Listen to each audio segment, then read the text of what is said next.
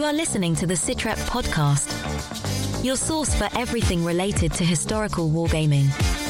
Whether you are looking for the latest wargaming news, reviews, painting tutorials, or playthroughs, you will hear about it right here. So grab your favorite beverage or brush and let's hit it. Hello, everybody. This is Bill and Marty running Good a duo morning. combination today. Mr. Gaz is out playing Army in some field somewhere in the UK. I'm going to go with the UK. I'm assuming We wish you the. That's right. We wish you the best of luck, sir. May you win all your fake wars. Right. And he did send me a picture this morning of his breakfast, and it made me want a good old fry-up so much more. I was going to say, is it just a bucket of beans? Because the Brits seem to love their beans for breakfast. Well, it did have beans, and it had a sausage, and it had eggs, you know, the typical English breakfast. That was legit. Yeah. So, you know, made me want a good fry-up even more. So, yeah. Jim is broadcasting as we speak over on our channel, doing a little Arab-Israeli wars, Suez Canal type thing. So he's got a live stream going on as we record this. Mr. The question is, will there be a large container ship jammed sideways in the Suez Canal? Why didn't I think of that? Man, that would have been an amazing feat, huh? That would really screw up some stuff. You know, that's actually a smart move. If if there was another conflict in that area, you just take a couple ships, sink them in the canal, you know, at both ends, so you can't get supplies through, and they would have to either go around or fly them in or some other, you know what I'm saying? It could really screw up that area. So. Right. Well, they were saying that when that boat was stuck in there, that it held up 10% of the world's economy. Right. Think about what a terrorist could do. Exactly. Mr. Wimmer is not with us today. He's doing some family-related things. So yeah, he got a family obligation that he had to uphold today. Exactly. So, unfortunately, you're going to have to put up with I'm still recovering from last night. From Marty and myself. I watched the video again this morning just to critique, and our audio's terrible. We definitely got to work on that. But once we get the other main camera working again, I can hook in a mic. So we'll do a shotgun mic. But, you know, we were recording audio off the microphone in the PC. So that's why, for some reason, that other camera we were using last night would not pick up audio. So that was kind of weird. Anyway. Yeah. So I was looking at the video, and I kept laughing. I kept replaying your moment in the sun. we knew it was going to happen. Yeah. So it was kind of a self-fulfilling prophecy because we had talked about it before the show. So for those of you who did not see the video yet or did not join us last night, Marty fell off the platform. So it wasn't as bad as it could have been, but it was still funny. No, it was funny. I do have quite the look on my face. I'm like, whoa. Yeah. All right. So last night, I'm just going to catch everybody up. Last night we did a live stream. We called it our Saturday Night Live hobby with the SitRep team, and Marty and myself. We're sitting there, and it was a very casual, laid back type thing, and we kind of put some paint on some minis. Yeah, a few of them. It wasn't our finest effort, but, we did technically put paint on minis. We had a few beverages, and, we talked all kinds of stuff, and we had great conversations going on in the chat. There was a bunch of people in the chat, and they were talking smack and comparing notes on games and dropping a bunch of dad jokes at the end. Yeah. So it was a good time. So I will look forward to us doing that again sometime in May. I think we'll do it about once a month. I don't want to get any crazier than that. People have lives. We have lives. So maybe we shoot for about once a month. We'll see how it goes. But it was very well attended. So thank you. And a good time was had by all. Yeah. Thank you if you were hanging out with us last night. So we appreciate that. It was fun. It was a good time. Yeah, so let's transition into the show today. So it's just, again, Marty and I. So Marty is picking up the slack on the news, and I have some topics to talk about.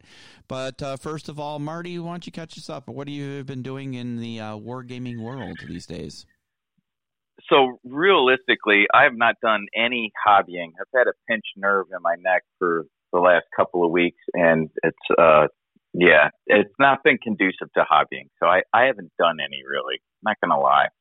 Gotcha. I did, so our compatriot Ralph, who used to be regular on the show, however, did hit me up on the side, and he sent me a link to a Westerns rule set, and wow, if I had it right here in front of me, that would be great.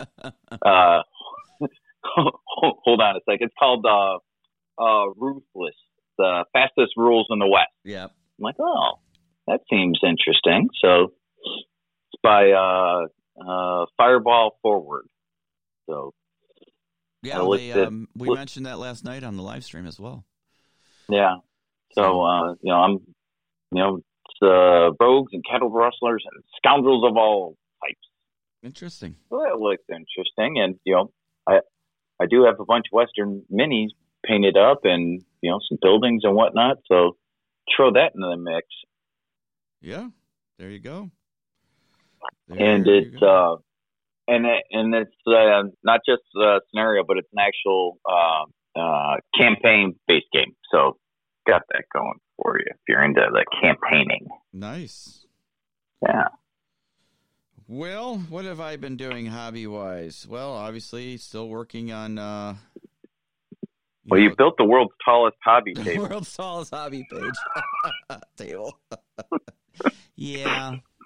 Yeah, there's that. That I fell off of last night. That you fell off of last night, but yes. Yeah. That's all I'm going to say about that. Yeah. I thought I was going for a taller height than a standard table, for hobbying. Well, you achieved it. I did. Way too good. So, yeah. Anyway, got that, and just cleaning up a work area downstairs in my third bay in my garage for printing and the hobbying. So what you saw last night is pretty much where all live streams and stuff, recordings will happen at my end here at my house. So to get out of the hobby room quite a bit, it just frees up some extra space. So, and keeps things better organized, I hope.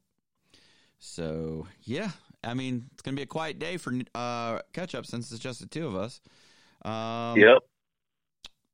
So you said you had some news.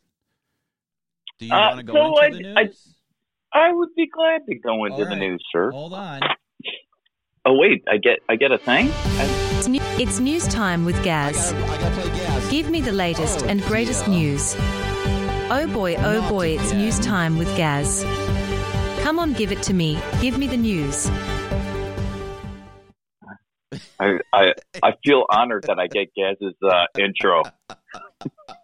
Gaz probably doesn't because he's going to hate that we played it. Oh, dear. It is what it is. That's right. All right.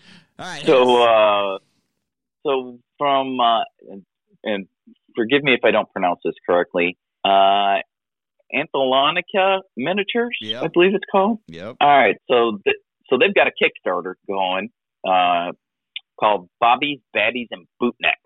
I don't know what a bootneck is, but they've got a bunch of really cool miniatures in this. They're 28 millimeter.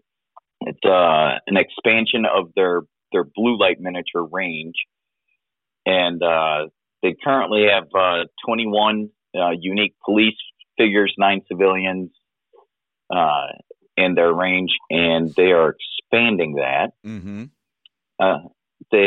And the Kickstarter's funded, so that's a good deal. There's still 12 days to go, so if that sounds like something that you would be interested in, by all means, you can still jump into it. But they have introduced an 8-person French armed police unit, standard loadout stuff. So those are pretty cool looking. They have a shield team included with it. They have the French Elite Anti-Gang Counter Task Force forces. Gotta love that. They've got an 8-person private military contractor team. So you can use those as PMCs. You can use them as modern day high tech criminals. So pretty cool there. Let's see what else we got here. An 8-person armed civilian group. So it's kind of a mishmash of stuff. But they are armed versions of their current civilian range. Mm-hmm. So that could kind of be cool. You could have the civilians laid out on the table, something changes, and then bam, they're armed, and now they're after you. Yeah. So you got to like that. They also have a 4-man team of the Israeli Yamam. They're counter-terrorist border police. They're all decked out in tactical gear, look really nice. Got good detail on those dudes. Trying to see. I think that is it for. Yeah, there we go. And then depending on the progress, how well they do, they are going to introduce some additional free figures that they don't detail out. But you gotta like what they've got so far. So yeah, good looking stuff. Yeah, it is. If that's your jam, head on over there and check them out. Let's see, their Kickstarter levels. They start at. Let's see here. They start at £5 or about $7 US, and that's for a single Kickstarter exclusive miniature of your choice. And then they go up from there to like the whole task force, and you can get the giant sets here, and those are running probably, let's see here, £64. So they say that's about $89, and that gives you a sniper and the civilian exclusive Kickstarter figure, 8 armed civilians, 8 French BRI guys, 8 PMC, the 4 Israelis, and guns, they say. A set of 7 28mm metal model guns for conversion. Wow. So that's pretty cool. Yeah. And then there's some larger ones from there going on up to 200 and 300 pound sets. Nice. So if you want to go all in, it's 300 pounds, about $400 American. Yep. Excellent. What else do you have for us? That's some cool. Well, to go from the modern to the ancient, if you will, there is a Kickstarter that's starting. It hasn't started yet. It starts on April 20th from Peculiar Companions. And that is regarding the Holy Roman Empire, and it's 28mm scaled 3D printable rank and file Imperial Army. And they've got over 60 models in here.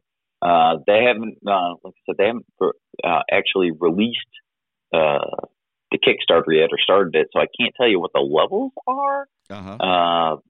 But what I can tell you is that they've got some pretty cool dudes. They've got a mounted commander. They've got a command group on foot, dude with a giant sword, a drummer, and a flag bearer there. They've got some crossbowmen, some arquebusiers, a bunch of great swords, some light medium infantry. They've got 5 heavy cavalry. Those are cool. They're all armored up. The horses are armored. They've all got jousting lances with them. They've got a little artillery crew. They've got some flagellants, some demi-lancers, so more of a light cav, if you will. Some cuirassiers, again, light cav. Basically, those dudes are all carrying crossbows. They've got some ratiers. I don't know how to say that, with carbine that's mounted. And then they've got some with pistols that are mounted. So pretty cool looking figures. If that's in the era that you play, check it out. It will be coming out on Kickstarter on April 20th. Very nice. Yeah. And And then moving over to our good friend Forrest over at Knuckle Duster Miniatures. Recent release that he has is called the Avenging Angels Faction. So those are 6 dudes that you could use to form your new posse. Mm-hmm. And you've got Liver Eaton Johnson and Deidre and Buzzard Cohorn and Johnny Welsh, Danny, and Evan. The names he comes up with are awesome. But they're all very dynamic figures. So you've got some action poses there. You got some dudes ready to draw. You've got a female. Deidre is a female figure. So you've got a lady in the mix, and she's in a really dynamic pose, like she's walking forward. She's got her pistol out. She's ready to do action there. So that looks like a cool set. And along with it is some horse casualties. So, the unfortunate circumstances, war is hell. Yeah. These are some horse down markers, if you will. But they are finally kitted out. They've got full saddles and bags and all the accoutrements that go with having a horse in the Old West there. So those are pretty cool miniatures. If you're playing Westerns, check it out. Very cool. And next up, we have Battlefront. They released some new German stuff there. So if you're playing Flames of War, they've got some new Tank Hunter Platoon stuff. So they've got 5 vehicles in their Hetzer Tank Hunter Platoon. Those are all pretty cool looking. They've got some of them actually, I think those are actually artillery. 2 of them look like they're artillery. The other ones look like, I don't know, like an E-10 kind of deal. I'm not smart enough to tell you all this stuff because I don't live and breathe World War II. They also have what they call a Hornacey Tank Hunter Platoon, 2 vehicles in there, and that's built on the hull of a Panzer IV. But it's got kind of the tub on top, and you can there's either a gun in there, or they were also used for anti-aircraft defense. Then there's the Elephant Tank Hunter Platoon. That's 2 vehicles. It's as it says, it's a big and burly, as its name would suggest. 20 millimeter front armor, 80 millimeter side armor, 30 millimeter on top. So it's a tough vehicle. Yeah, but I don't think it was ever really used in the war. I think it never really functioned properly. Yeah, it was. Yes, and it's a very it's a late war vehicle. Yeah, yeah, and then finally they also have a unit. What do they call it? Escort platoon. There we go. So the escort platoon, these are miniatures, actual little dudes that you've got one unit leader who's got an SG-44 assault rifle. Yeah. And then you've got 6 assault rifle teams. Again, SG-44 armed. So they can ride along and escort those big assault guns into battle, or you can fight them on their own. But they're nice looking figures. Gotta give them that. They look pretty good. Awesome. Yeah. And then the last little bit I have is Sarissa Precision, going back into Ancients again, if you will. They've released some terrain specific to building Celtic villages and protected forts. And with that, you get or something. It could be, yeah. But I mean, it's the whole setup. I mean, you can get the whole shooting match through these guys: earthen banks, palisade walls, gates. There's some roundhouses. So it looks pretty neat. And then, of course, because it's Sarissa, if you want to expand the size of your village, you just buy more wall sections. So you can make it as large as you want. Nice.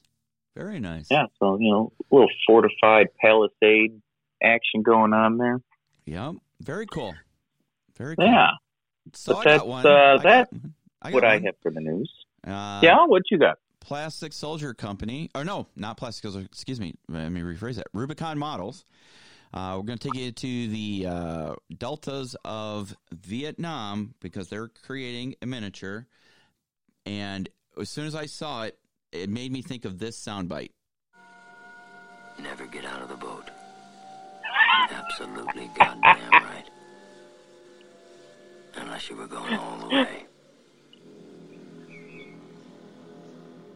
Yes, the PBR 31s are coming out from Rubicon Models. It's a tiger, man. It's a tiger.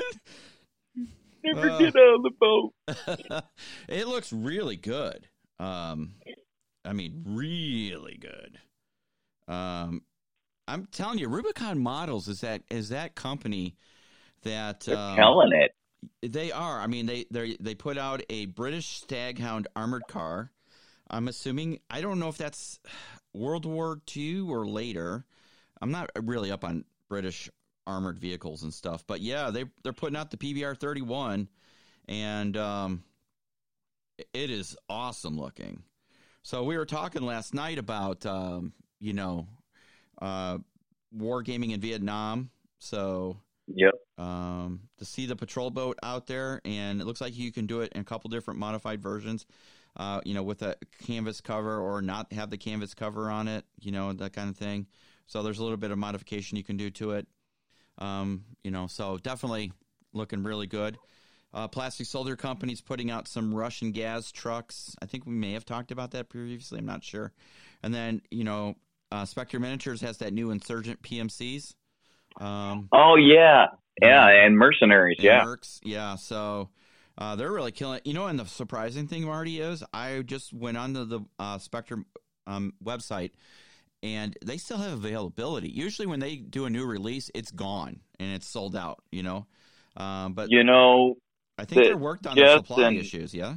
They have really, really worked hard to increase their production capability and, be able to get stuff out in a timely fashion. And, I know that folks in the past have been, kind of complaining about, I ordered this and I didn't get it in a timely fashion. Pick your time frame. Mm-hmm.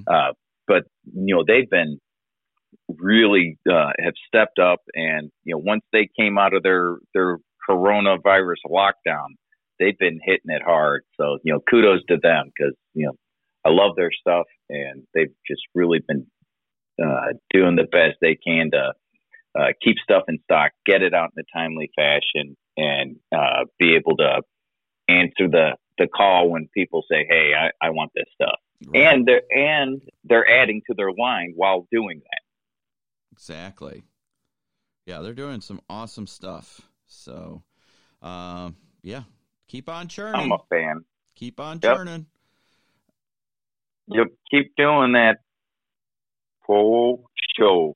And then, sure. Do they have a U.S. distributor now? I feel like I heard that. I think so.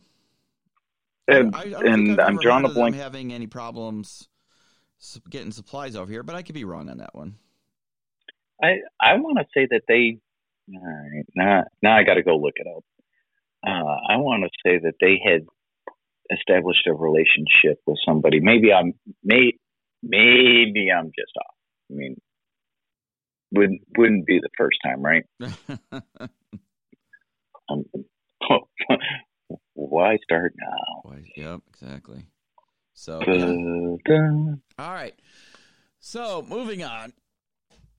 So, last night's conversation made me start thinking about a few different things.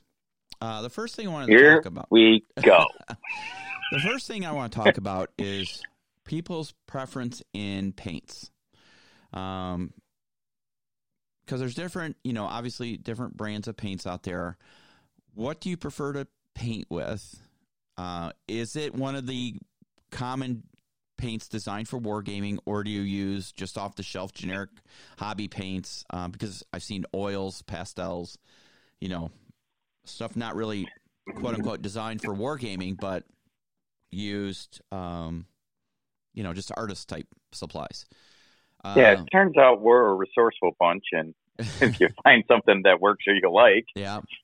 So, I mean, I currently on my paint table have, I have Army Painter, I have Vallejos, I have Scale 75s, I've got some P3, I've got Turbo Dorks, I've got standard, craft paints from Walmart.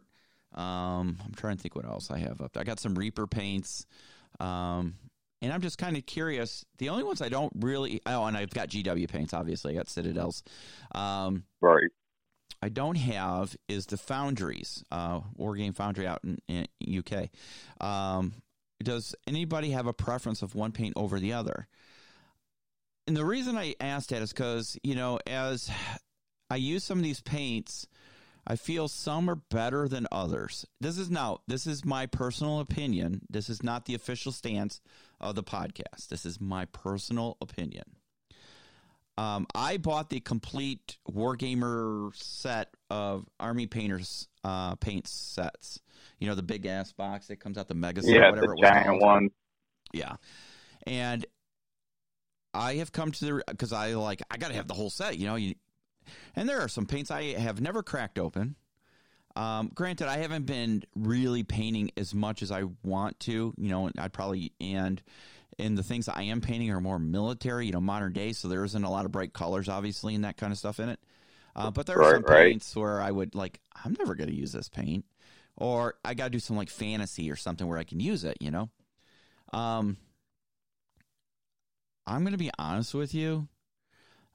As much as I like the Army Painter, I'm still a fan of Vallejos. I like Vallejo paints better. I think they mix better because last night I was shaking up the two blues we were using. I mean, and their colors are nice. Yep. Don't get me wrong. Their colors are nice. But I was still getting a lot of the base, what do they call it? Medium. The medium, thank you. Was not mixing. And I have a ball bearing in there, and it really took a lot to get it to mix. And I don't normally find that as an issue with the Vallejo paints. They seem to mix better. Now, I think the pigmentation of the Army Painter may be a little higher, but I do like the Vallejos a little bit better. I think my choice of go-to paints would be Vallejo. The Citadel paints, I like the contrast paints. I think they have a good use. There's a purpose for those. I think, especially if we could find the right tones, we could do the ACW, the epic battles in contrast, and I think that would work much better than, we're using Army Painter, and thinning it out really well to, get the coverage. I think the contrast paints would work better, personally.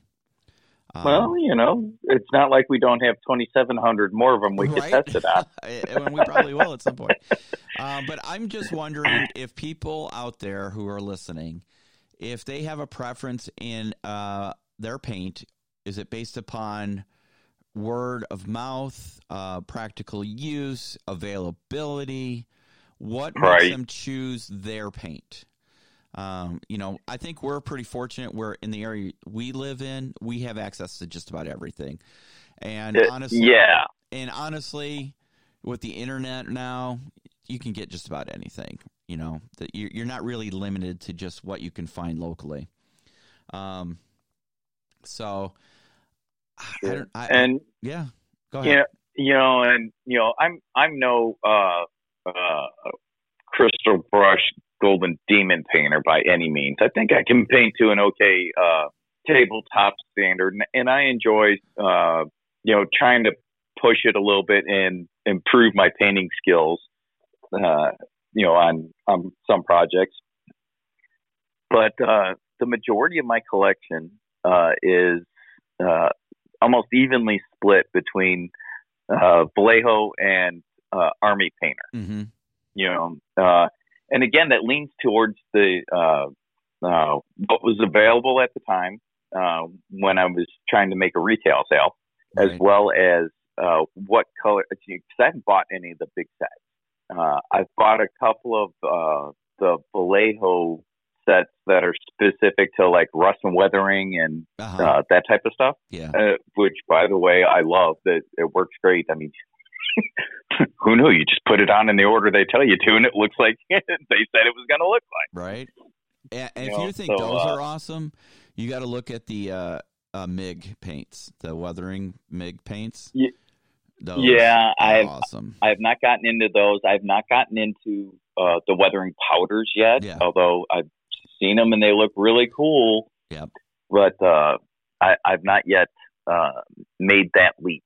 You know, and then like you, I have a fairly large variety. By that, I would say maybe a dozen craft paints. You know, the 79-cent apple barrel, you know, American folk paint, because I use them on terrain. I'm not using my good stuff on. Yeah, it was excellent for terrain. It's cheap. Yeah, exactly. And I don't buy the little tiny bottle. I get the larger bottles because again, it's terrain. You know, and you know that's worked well for me there. And every now and then, if there's a certain effect I'm trying to go for, I might use one of my good paints. But the majority of it is all craft paint, to be honest. Yeah, and that's, you know, there's nothing wrong with that.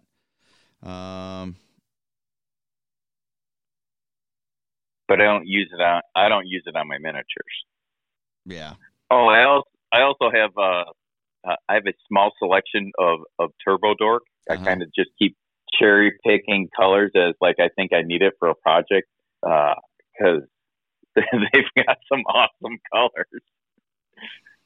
You know, so I can't use that for like my modern miniatures so much, but I've got a couple of new units for my dust guys that have been Turbo Dorked. Yeah, just because I could do it.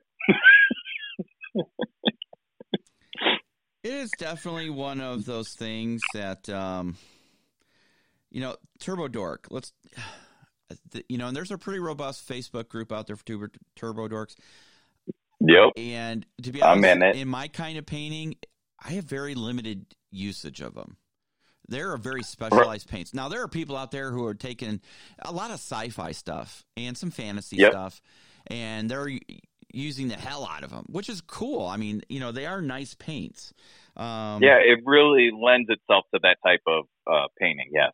Yeah. So, but it's one of those things that kind of limited, you know, in my palette. So, well, and I think you and I are kind of the same on like if we're painting modern miniatures or painting actual figures of guys, we go for a realistic camouflage pattern, and where we actually get lost on the table.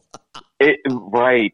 Yeah. Our last game, Dan didn't know I had two dudes out there because they were in cover. Right. It turns out the camouflage worked, know, but, you know, because what I struggle with just painting that is, you know, do I need to not be so realistic and like pump up the contrast so you can see the guys a little bit? See, that's where I fall into an issue as well, because we are trained, you know, we have been trained since 18 years of age, theoretically, to hide shit, right? Blend in, you know? Yeah. And now we're kind of having to, not reverse it, but go in a different direction where, yes, we still want it to look authentic, but we want it to stand out so you can see it. And, you know, and that's counterintuitive in my way of thinking. That's counterintuitive. But, you know, but, you know, I'm very much in the same boat as, you know, as it turns out, I can paint camouflage great. I do a really good job at that. I'm really happy with what I do. The problem is, it's a really good camouflage job. And if we're trying to show it on the table, you're like, no, really, there's three dudes in that tree. Yeah. You don't see them. You know, so now I need to back off that a little bit and figure out how can I pump up the contrast, but still keep it, you know, in that camouflage theme. Yeah, most definitely. So, you know, that I'll just paint more dudes. I'll work it out. More dudes. But it also leads to, you know, kind of it rolls right into the next topic. So to close out the painting thing, we'd like to hear from you guys what your preference in paints are and as to why. Like I said, I kind of lean more towards the Vallejo area. Like I said, I have scale 75 as well, and they're really nice paints. They have heavy pigment. They tend to be a little bit more costly than the Vallejos, but they are really nice paints as well. But for my general purpose, Vallejo really tends to cater towards the war gamer.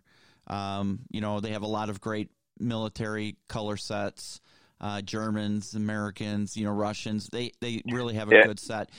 I find that the Army Painter sets are more generalists, if you will, and designed to try and be a paint for all. So, whether it's fantasy or sci-fi or, some military, you could adapt it to. But, if I'm looking for authentic paints, outside of like MiG AK-47 paints, you're looking at Vallejos. To be honest with you, they're probably the best, is my personal opinion. So let us know what you think. What's your preference in paints? What do you use them on? That kind of helps, and that might help other people. Yeah, what you painting? Yeah, what people just getting into painting and stuff, and. Taking a quote from my friend Dave Taylor, paint every day. Even if it's for a half hour, paint every day, and you'll be amazed at how well you become in painting. I need to follow his advice much better. And, I always complain, well, I don't get home until late from work, and then by the time I eat and stuff, I've got an hour or two, and then it's basically back to bed to wake up at 5 in the morning to go back to work. So, even if I do the same thing, a half hour, paint up a little bit, and don't say I got to finish this many tonight. I'm just going to paint for a half hour. When the half hour's up, that's all I've got, and continue on from there. And you'll be amazed at how you develop your brush skills. So along with that, go ahead. I was going to say what I've told both myself and kind of what I've told others that have asked about it, and they're like, I'm just not where I want to be, and I'm like, it's all about mileage on the brush. Yep. That's all it is. Yep. Paint your dude, because if you don't do any painting, you're not going to improve. So you have to do it. And as you do it, you may not be 100% satisfied. In your mind, you had this picture, and in front of you on the hobby table, it doesn't match the picture in your mind. That's okay. One, you can still push your little dude around the table and play your game. That's the important part, because we're gamers. Yeah. And the more you do it, the better you're going to get at it. And, maybe you keep those models as a reminder of, hey, this is how far I've come. And I think that's a good idea, at least for some of them. I mean, if you've got a giant army and you want to do something with it, whatever. But, keep some of those beginning models just to, kind of think about, okay, this is how I started off. And then as you progress, 3 years down the road, you're like, I can't believe I painted those dudes. They look like hot garbage. Guess what? You strip them, paint them again if that's really what you want to do. It's just plastic and metal. At the end of the day, it's paint. Take it off, strip it off, and do it again if that's what your heart tells you to do. Yeah. Yep. So, and then it comes to tie into that. How about, do you have a preference in paintbrushes? A brand or a type of paintbrush. I really enjoy Games and Gears paintbrushes, as Marty can attest to. I have one or two sets. I was going to say, as you should, because you've got like 14 sets of them. Yeah. And part of that is because, we work conventions. Our good friend Sam, who's the owner of Games and Gears, is kind enough to give us a set here and there. But they are really very nice brushes. Generous. Yes, and they are very good brushes. He has, synthetics. He's got, Kolinsky brushes. There's quite a bit of variety into them. I like the metal handles. I like how they're self-encasing, so you protect the bristles. Personally, I like travel well. They travel well. I've heard some people who don't care for them for whatever reason. I don't really ask. It's to me, it's personal preference. It's a tool. Like any other tool, it's how well you use that tool, right? Yes, there are some cheap tools that'll fall apart when you're using it, but if you use most tools properly, the way they're designed, you'll get pretty decent results. So take care of your brushes, clean them, protect the ferrules. You know, don't let paint get down in there. I was guilty of it. I did not protect a few of my paintbrushes. I had to soak them in paintbrush cleaner and use an ultrasonic cleaner. I think I got most of the crap out of there. But I've been using my paintbrushes for 5 years now, most of my sets. So, you know, it may be time for new sets. I don't know. You know, it's always nice to have a new set of brushes. But I'd like to hear from you guys. You know, what kind of brushes you use? I know people who will order the cheap hobby ones from like Hobby Lobby or Michael's and use them till they, you know, fall apart and then get another set. And then I know people who will get the what are those? The really expensive Winsor and Newton or Winsor Rosemary. Newtons. Yeah, the Winsor Newtons Kolinsky's. You know, they're like $12 a brush or $20 a brush. So, yeah. So, and they use those. You know, again, it really comes down to, yes, a good solid tool is much better. Like I prefer this is not an endorsement, DeWalt tools over crappy tools you get from Walmart, right? You know, there are things to be said for quality tools, but both of them will achieve the job. It's just a matter of how long they last. Yes? Usually, yeah. So, you know, if you're going to be a prolific painter, invest in a good set of brushes is my point. If you're just a hobby and you're going to do a little this and a little that, I don't think it honestly matters what. Yeah, don't spend $30 on a single brush, right? If you are just starting out. Yeah, you know, there are other hobby specific brushes that are. But I will tell you, as someone starting out, invest in a decent set. Decent doesn't mean expensive. But don't go out and get the crappy hobby brushes from Walmart or Hobby Lobby. Get the better ones or find you a decent set. Army Painter makes really good brushes, actually. They do, because I was going to mention that I have several of theirs. Yeah. And you know, I've got a one of their starter sets of 3 that I've had for 2 years, and they're still going strong. Again, take care of your brushes. Yeah. But they're still in great shape. You know, the one thing that I will say about brushes is I've actually stolen my daughter's makeup brushes to use as dry brush. And that's where I was going to go with that, because they make excellent dry brushes. They do. It's amazing. Yeah. And they come in all different sizes. So I went and hit up my oldest daughter a while back, and I'm like, which one of your makeup brushes do you not use? And give them to me. So she gave me 4 or 5 of them. And I've got some that are big fat ones, and I've got some that are little tiny skinny ones so you can get into specific spots. I'm like, oh, this is awesome.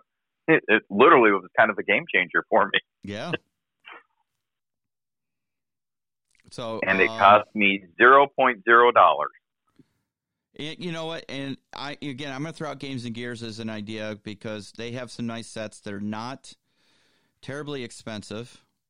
I'm trying to open their webpage, but right now the webpage is not opening for me for whatever reason. They just promoted one of their Kolinsky brush sets, 4 premium Kolinsky sable brush sets, size 0 to quad zeros. Damn. And then they have don't need a 4.0 to start off. Honestly, I would say get a good synthetic brush set that has a 0, 1, and 2, and maybe a 3. I use 3 a lot for washes. But yeah, get yourself a decent set, whether it's from even Citadel's paintbrushes aren't bad. I've heard both sides. I don't own any. I don't know either. I can't speak to it. No, I think I've owned one. It's in one of my paint drawers somewhere. But, again, if you're beginning, don't buy cheap brushes. Buy a good, decent set, nothing crazily expensive, because the cheap ones may not hold paint well until you learn how to paint. And it might frustrate you to the point where you don't want to paint. You don't want to do that. So, again, the one caveat on that, kind of like with our paint, is if you're painting terrain, don't use your good hobby brushes on those. That's a good choice to go get the Walmart set for your terrain. Exactly. Yeah. And don't use good hobby brushes to dry brush with. You will destroy them quicker than you can say snot. So, yep. That's why, really, makeup brushes are excellent for dry brushing, and they're excellent for weathering powders. So, that's a tip there. All right, so let's change gears a little bit, and I want to talk about the game that got away. Again, this is talking, about, it made me think last night, we're talking about different rules and different games people were mentioning on the live stream last night. Is there one game you wish you have learned or tried but haven't?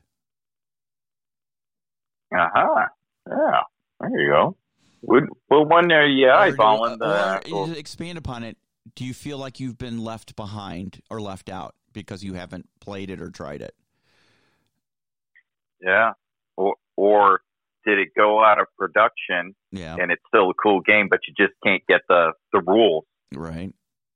So. Because I see that on some of my webpage or Facebook groups and whatnot.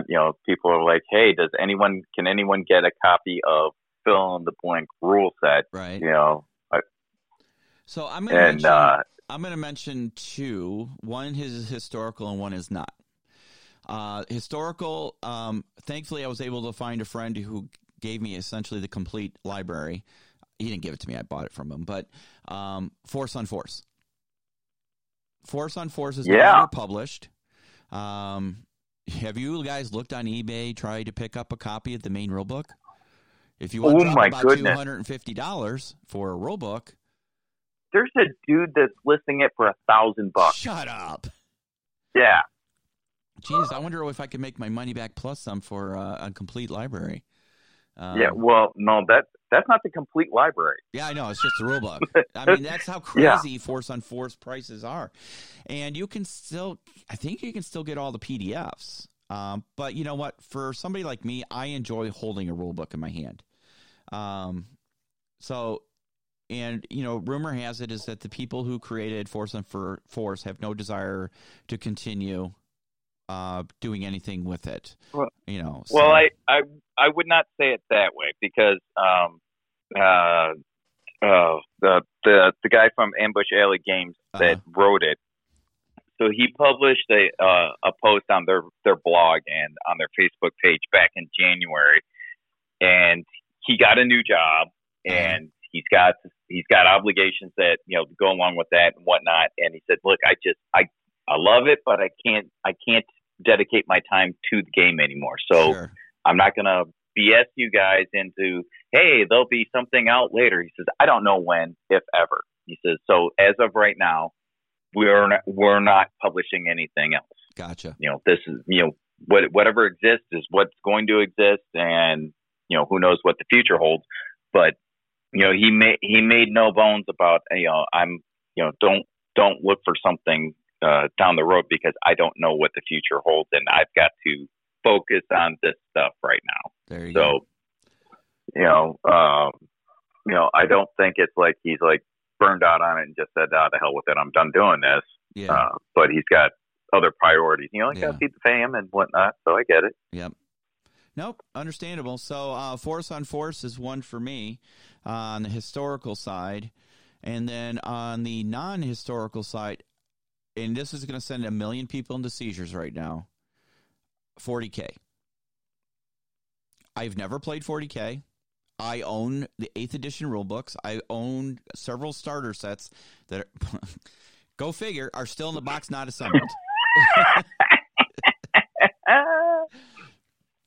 We talked a little bit about that last night. Yeah. My brother was, I don't know if he still is, but at one point he was huge into 40K. He had all kinds of armies for 40K. He used to have game days at his house. And I remember going over there once to watch. I wasn't really going to play. My sons play 40K, or they did. They really liked 40K. My brother got them into playing 40K. And I was watching them, and it took them hours just to set up. And I thought historical gamers were bad with setup and stuff, But it's like 40K, it took them, they had to do this, and they got to do this. And, there's probably people out there going, well, it really doesn't take that long and, whatever. But I kind of feel, I don't know about you, Marty, but I kind of feel left out because it's so popular and everybody, quote unquote, everybody plays it that, like when we go to Adepticon and stuff, you feel like, what am I missing? Yeah, half the convention is, half like, the convention is 40K. Am I missing out on something awesome? And I'll be honest with you, last time I was at UK Games Expo is right when 8th edition released. And, I was there hanging out with the GW guys, and we did a demo video with Justin on how to play 8th edition. And it really got me into play, wanting to play. And that's when I bought the starter set then.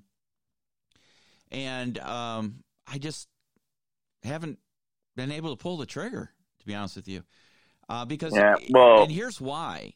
It's not because the models put me off or even the rules put me off, because I've never played it, so I have no basis to say 8th edition is better or worse than any other edition.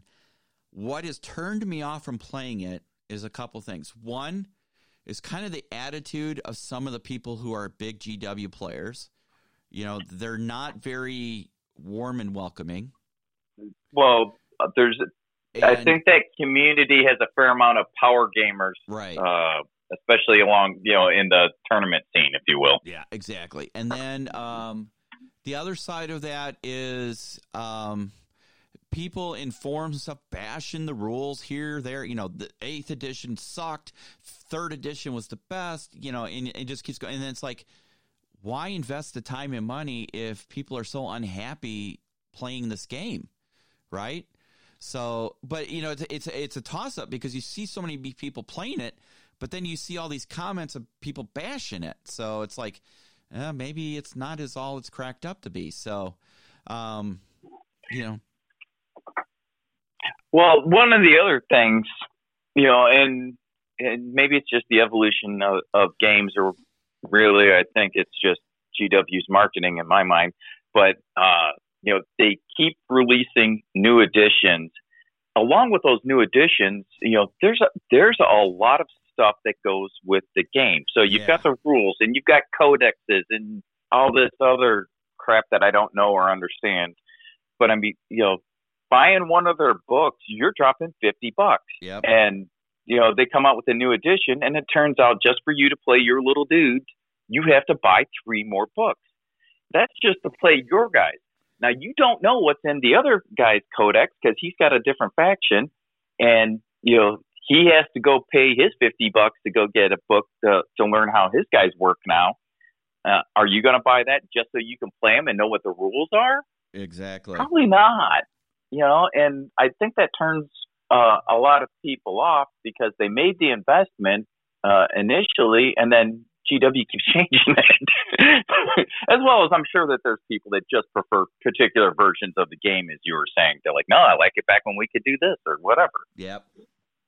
Exactly. So, I get the game over time should evolve. Mm-hmm. I don't have a big beef with that, but it's such an investment to keep up with it just on the rule set side, But they do have some really good lore if you're into that. And I think that's what draws a lot of people in initially. As well as the models are really nice. They're expensive as hell in my mind, but they are really nice models. Yeah. They do a good job at that. I definitely cannot say anything bad about their models. You may not like a particular style or not, but the quality of them and the details and whatnot, they're very nice models. They are. They are. I definitely agree on that point. So, very cool. What about you, Marty? Games I've missed out on. I don't know. Is there something that I really want? So a game that I haven't gotten yet that I really want to play is Gunslinger's Paradise from God's Eye Game, Joe Beltry. That's a Western. I'm really intrigued by the his system of gameplay, with it kind of being got a little bit of a poker aspect into it as well. So that's one that I really want to try that I haven't gotten yet. But realistically, I don't have the collection that you guys have. I have a dozen or 15 rule sets primarily for modern.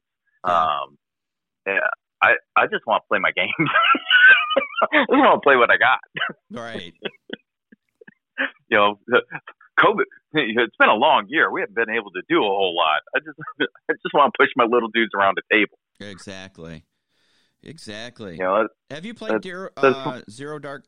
What is it? What is that game you just got from? Is it Dark 30 Dark? What is that one? Delta 10. Delta 10. Yeah. So I've got that for Christmas. I've only played it solo so far, and I enjoy it. I mean, one of the things I really like about that game is, it comes in a box, and you get everything to start playing in that box. So you crack the box open, you got some rules, you got a team of good guys to play. Well, I suppose good or bad is based on your perspective, but you've got two teams of figures that you can paint up, and it comes with a bunch of cardboard containers, like little connexes that you can cut out, put together for terrain. Yeah. And you can literally just start playing with that, because that's what the first 5 learn to play missions, that's all they use for terrain. It's just that stuff. And then after that, I think it'd really lend itself to like a wicked industrial board, which is somewhere on my queue in the future, just because I haven't done one yet. And you can play it in a small space. You can play it on a 2x2, and it still makes sense. So I enjoy that. Yeah. I'd like to, have somebody else play the other guys, but as it turns out, I'm really good at killing one side or the other. Anyway, that the game gets played. Let's put it that way. Yeah. So yeah, I've played since Christmas. I've probably played, I don't know, a half dozen or 8 games of that. Because I went through the learn to play missions, and then I played a couple beyond that. And if it's something that interests folks, here's the best part: you can go to their website, you can download the rules for free. You can see how to play the game and go, okay, I guess this is in my wheelhouse, or that's not my flavor. Yeah. We should do an unboxing of that game. Yeah, well, it's totally unboxed, painted, and assembled, but that's fine. You can show what still comes in the box, and then we can do a let's play. We should do a let's play. I think we should, and I think the guys from Bonza Game would love that. Yeah, he reached out to me. He'd like to come on the podcast at some point, so it's just a matter of coordinating, because they're in Australia, so that whole time. And actually, so they're in Brisbane at BrisCon this weekend, actually demoing and playing their game, and probably selling a bunch of them. I hope. Good, support them. But they're starting to come out of their COVID situation and be able to do some stuff finally. So they're getting out a little more. Yeah. But we should have the boys from Bonza on sometime. Today would have been a great day for that, huh? Yeah, right.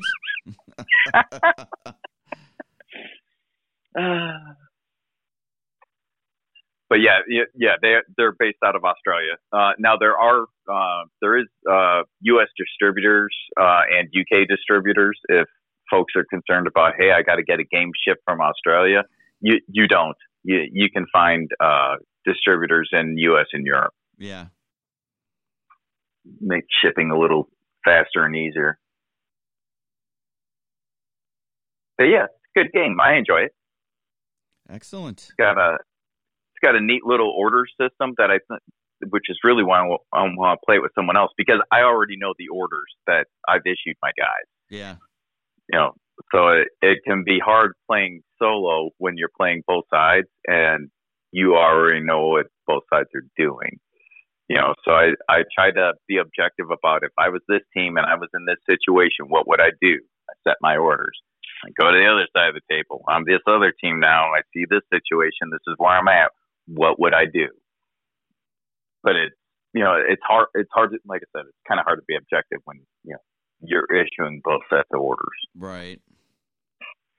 Yeah, we'll definitely have to get that on the table. I was just looking at the messages and have been talking to Greg from Bonza Games, and he's reached out since January. We need to get hooked up with them and get them on the show. Most definitely. Yeah. Full show. So I wanted to switch gears one more time. This will be our final topic for today. I know it's a pretty low-key show today, but, Marty and I are kind of worn out from last night, Yeah, right? But conventions. Let's talk conventions. Yeah. So yeah. We're hoping that we start seeing conventions pick back up. As of right now, we're going to be at Little Wars in 2 weeks. So the next time you hear our voices on the podcast, we will be streaming live from the floor of Little Wars. So explain to the people what Little Wars is, because it's not Little Wars TV, folks. Right. Yeah, we had a few people confused with that. Little Wars is the Historical Miniature Game Society Midwest Convention here in Lombard, Illinois. So it's a little weekend convention. This year it's a little bit reduced because of the COVID restrictions, but it is going to happen. We are going to have a presence there. We're going to have our own booth, and we're going to be doing some live streaming, showing off tables and things like that, interviews, right. And we're going to do some interviews and things like that. And Warlord Games is going to be there. Warlord Games is one. Mantic's going to be there, and some other little distributors and manufacturers. So, we'll definitely catch up with those, and we'll show off some game tables and things like that. So it's going to be a little, I hate to say it, a little lower key than it normally is just because of the situation. But we'll be broadcasting from there. It's kind of like our test run for the new crew. I call them the new crew because they have not been really with me convention-wise in the past to, smooth things out and see how it goes. So with conventions, I'm looking forward to it. Yeah, it'll be pretty good time. With conventions, one, it's a couple of multi-part question. One, what is your favorite convention? Two, how many conventions are you guys going to hit up when things open up? Are you going to be like, I'm going to everything because I've missed out in the last 2 years, because Adepticon's been canceled twice. They canceled Gen Con last year. They've moved Gen Con to November or something like that, didn't they? Yeah, it's late in the year. Yeah. I can't remember when exactly. Historicon has been moved late in the year. But they're going. It's so going. I don't know about Origins. I haven't heard anything about Origins. I think they are still scheduled to go. Are they? Okay. Last I heard, yeah. So, I don't know. To lead off the conversation, I'm going to give you my list of conventions. My favorite miniatures-based convention is Adepticon. Hands down. It is all, I don't want to say 99% of it is miniatures based. They've opened up a little board gaming, but 99% of it's miniatures based. Now, it's not all historical. A lot of it is 40K. A lot of it's 40K. But they've had Star Wars, Destiny. Well, they had card games. They had Star Wars Legion tournament. They've had X-Wing tournaments. They had national qualifiers for X-Wing, Armada. They have just anything that's you could play with a miniature. You can play at Adepticon. Infinity, Malifaux. They also have a ton of seminars and classes you can go to. Yes. And world-renowned people coming in to show you how to slap some paint on your miniatures, or how to sculpt, or there's game design for if you want to make your own game. There's some dudes that will talk to you about how they went through the process and kind of give you some info on that. Yep. There's a ton of stuff there. Yeah. So if you're looking for miniatures based gaming And we're talking not only shopping, but gaming. Yeah, the vendor hall's awesome too. Yeah. Definitely do Adepticon. It's easy to get to. Literally, you can fly into Chicago O'Hare Airport, and the convention center is 15 minutes down the road from the airport. And if you're staying at the hotel, they'll pick you up from the airport. Yeah. Now, for you guys who might have a tight budget, you can still go to Adepticon. You don't have to stay at the hotel there because it's rather expensive, especially during convention time. Kind of pricey, yep. If you have somebody who has a car, a rental car, or if you want to Uber it, because there'll be a ton of Ubers or other ride shares, you can stay at some of the hotels further out from the convention center and save yourself a ton of money.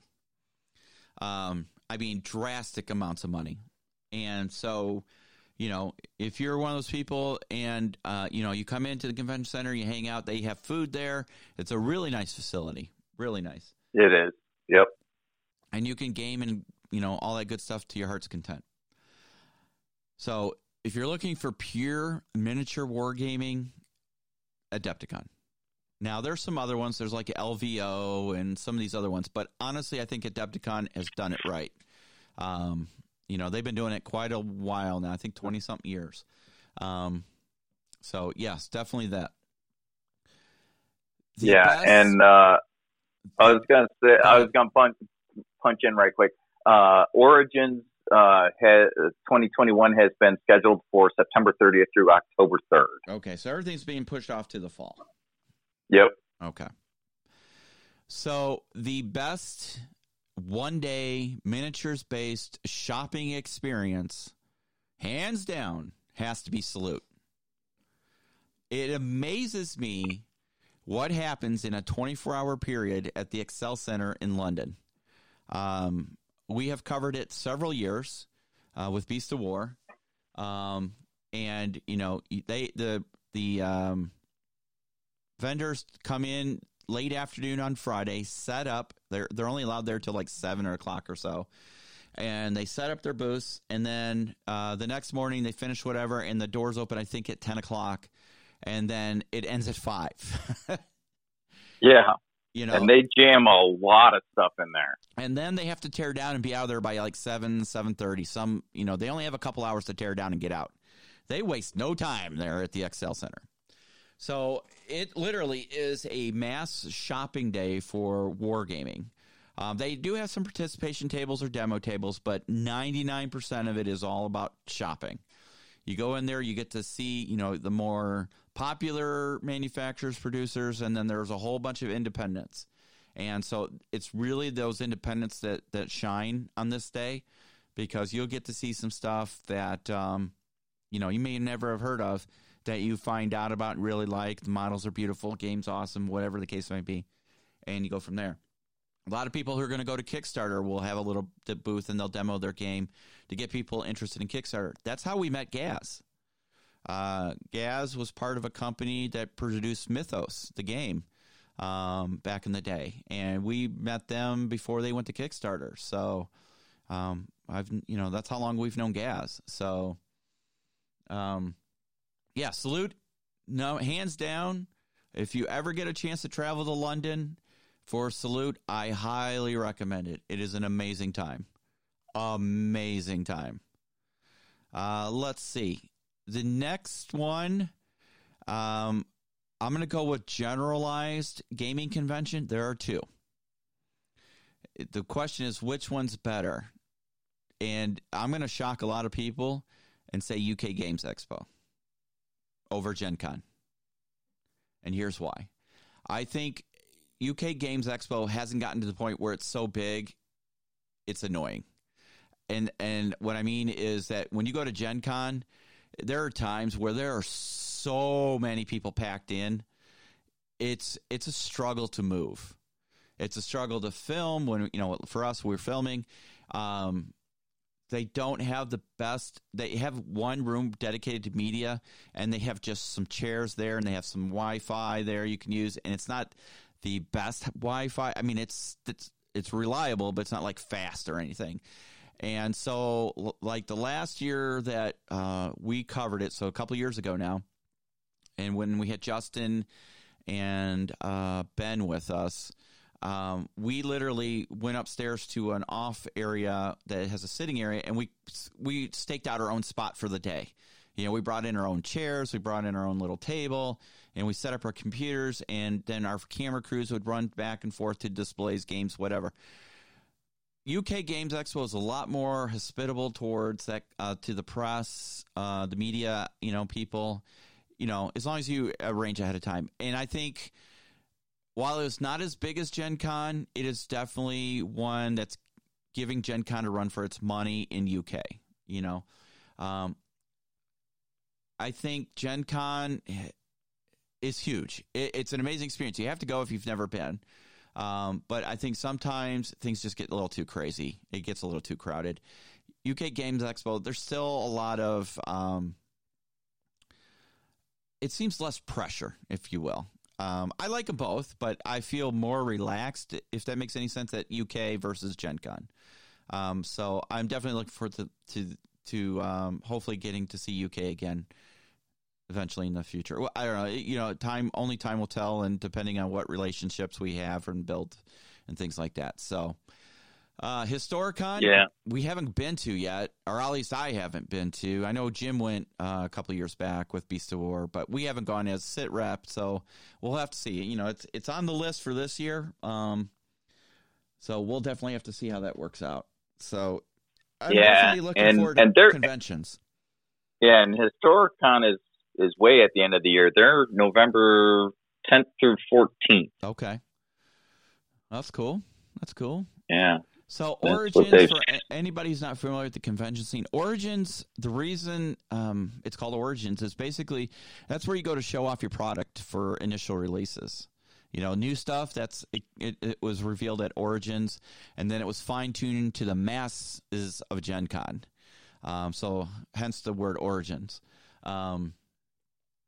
I have never been to Origins. It's never been a draw for me because there's been Gen Con. You know, I had Adepticon, which you would see a lot of releases for miniature-based games, and then you had Gen Con, which, you know, they would do a lot of releases for, you know, board games and card games and those kind of games. So Origins has never been one that really has struck up for me. There's a lot of people who go, but now Origins is Gamma's show, right? Yeah. So yeah, again, so that's why they have a lot of initial releases there, is because it's Gamma. So yeah, you know, saying so I mean that's literally an industry. Yeah, it's an industry show. It really is an industry show. Whereas Gen Con obviously has a huge industry presence, but there's a lot of people that just go there to play. They literally go there to play any game under the sun you can find. They play the My Pretty Pony card game. For the love of God, the My Pretty Pony card game. Takes all kinds, right? And there's the My Pretty Pony RPG. You know. Okay, now it's getting weird. So you know, if you could think of it, it's played at Gen Con. You know, so depending on your flavors, if you're a purist when it comes to miniatures, highly recommend going to Adepticon. Most definitely. LVO would probably be a second on that. If you're looking purely historical, obviously Historicon.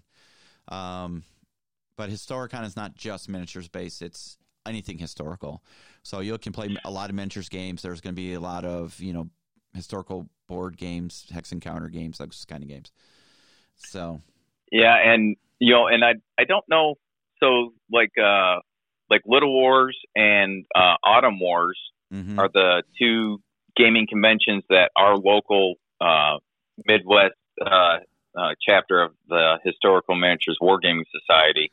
I don't know that if all the other chapters throughout the U.S. do similar things. So there may be a local one near you if you are U.S. based that is similar in nature. So, you know, you can get your historical game on with your local chapter, perhaps. Most definitely. And guys, put those in the comments below. You know, if you have a local convention you think that's awesome, that you would really like to see people attend, make sure you put it in the comments and let us know, you know, so we can spread the word. We're going to try on our Discord page to put up a convention page, so you can post stuff in there about conventions and, other gaming weekends or, special events related to gaming. So, yeah, pretty awesome stuff. Right.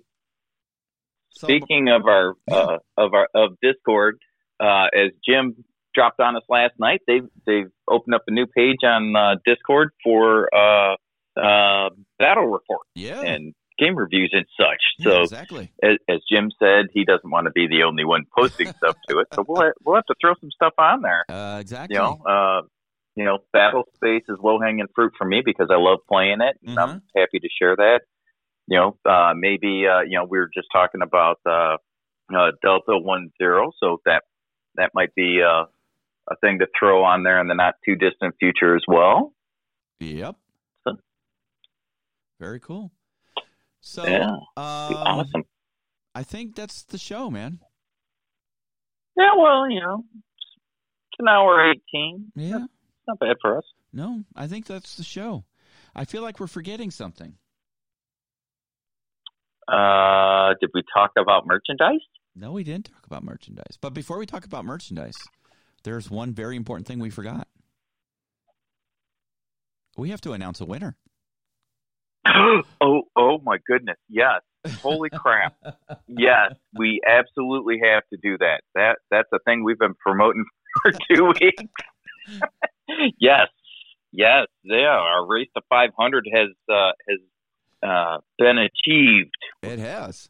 So, So, yeah. So, we, several months ago now, have promoted a contest. When we hit 500 people or subscribers on our YouTube channel, we would have a contest, and we'd draw a name for a winner, and that winner would get their choice of a starter set of either Spectre, Victory at Sea, or North Hag. They get a $50 gift card to help with hobbying, a SitRep, Sergeant SitRep miniature, and a T-shirt. So YouTube hit 500 first, so we're doing the YouTube side first. So this morning, I drew a name from our subscriber list, and I am very happy to announce that Shane Moore, that's Shane Moore, has won the Race to 500 for YouTube. Woo-hoo! All right. So congratulations, to Shane. Shane. Yeah. So good job, buddy. And to be fair, I want everybody to know it was picked off our subscriber list, and then I looked at some most recent comments, and if you were prolific, I gave you an extra entry. So it increased your chances. So a little bit extra work on my end, but that's how we did it to reward those who are followers. So Shane, congratulations. You won the prize pack for Race to 500 on YouTube. We'll be waiting to hear from you. If you could email us or hit us up on the Facebook page. Email is sitrep.podcast@gmail.com. And so we can verify it's you. I don't know if I can message you via YouTube. I will see if I can, but if you're listening to this, please reach out to us, and we'll start making the arrangements, because I'll need to get your T-shirt size and all that good stuff so we can send you your prize pack. So congratulations. Absolutely. Yeah. Good job. So that's awesome. So again, guys, Facebook, we're at 481. We are creeping I on. was going to say, let's see what we're at here. Yes. No, we're at 485. What? It's gone up. I'm looking at it right now. I just pulled it up. 485. When I looked at it this morning, we're at 481. It's fantastic. Ooh, see, look, we're lurching forward. Yep. It must have been from that awesome performance last night. Must have been. So congratulations, Shane. So we're going to close out the show with what Marty alluded to, merch. Marty showed off the new hats last night on the live stream. Exclusives. Yeah, the exclusive hat that has the crew only. Crew only. It's a beautifully embroidered hat, adjustable back. It says SitRep Podcast, very just plain and simple. It looks really sharp. And on the back, yeah, like the block letters on our logo. So I say we make the logo on the back a limited edition. Let's say we limit it to 50, 25. What do you think? Yeah, something like that. 25. 25. All right. So we're limiting the limited edition, which on the back has a Blackhawk silhouette, to 25. So I'll post a picture of it. Yeah. So if you missed it last night, we'll post pictures. So limited edition. Say you could look on last night's video and see it. Yeah. But so, yeah, I'll post a pic. So once 25 are sold, that's it. And then the other one will be the standard one will be the same hat, but it'll have the A10 on the back instead of a Blackhawk. And honestly, there's not going to be much difference in price, if at all. It's just that we're going to do a limited run of the Blackhawk, and then there'll be the A10s. So and the Blackhawk looks sharp as hell. I'm going to be honest with you, it looks sharp as hell. It turned out very nice. Yeah. Very, very, very pleased with how that turned out. Yeah. So if you're looking for a really sharp hat, that's not screaming wargaming geekish. Is that even a term? I mean, not that I think people probably care, but I mean, if you're looking just for a good all around stylish hat, take a look at this hat. It's pretty cool. Also, T-shirts. So my press is arriving today, I've been told. So hopefully I can start testing out some T-shirts this afternoon once I get everything set up and everything done, because I need to get T-shirts printed up for the Little Wars convention. So I have one set of T-shirts, the Sit Rep podcast logo T-shirts. They're the ones I'm working on first. After I get that run done, we'll work on the other two I talked about the other night in the live stream. One of them is the, quote unquote, say toy soldier one more time with an angry A10 or something like that on it. And the other one is the one that says, the text is when you roll a fumble. And there's two, army dudes on the front of the shirt, and one has little words coming out saying "oops," and then you see him drop a grenade onto the ground right in between him and his buddy, and his buddy looks at him and says, "Dude," Dude. So those will be the first few T-shirts coming out. Our bags are on their way from Annie. She messaged me today and let me know that they're going out this week. So hopefully we'll have a convention time. I sure hope so. Yeah, super excited to see how those turned out. Yeah, so we're going to set up our own website store, where you can order direct from us. This will decrease the cost to you guys. It gives you a little bit more, it gives us better control over the product, and we can work on different things, and we're coming up with some distribution channels, depending on which side of the ocean you're on, that'll hopefully make things easier as well.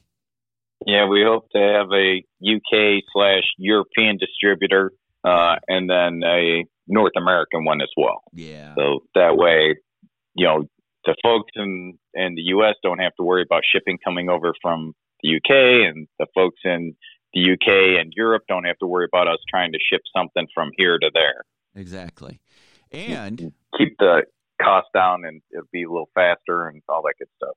Exactly. And if you are a graphic artist type person and you have a good idea for a wargaming themed T-shirt or design, hit us up at sitrep.podcast@gmail.com and let us know, because if we decide to use it, you will get a commission on every shirt sold with that design. So we'll pay you an initial artist fee and a commission on each shirt that's sold with your design.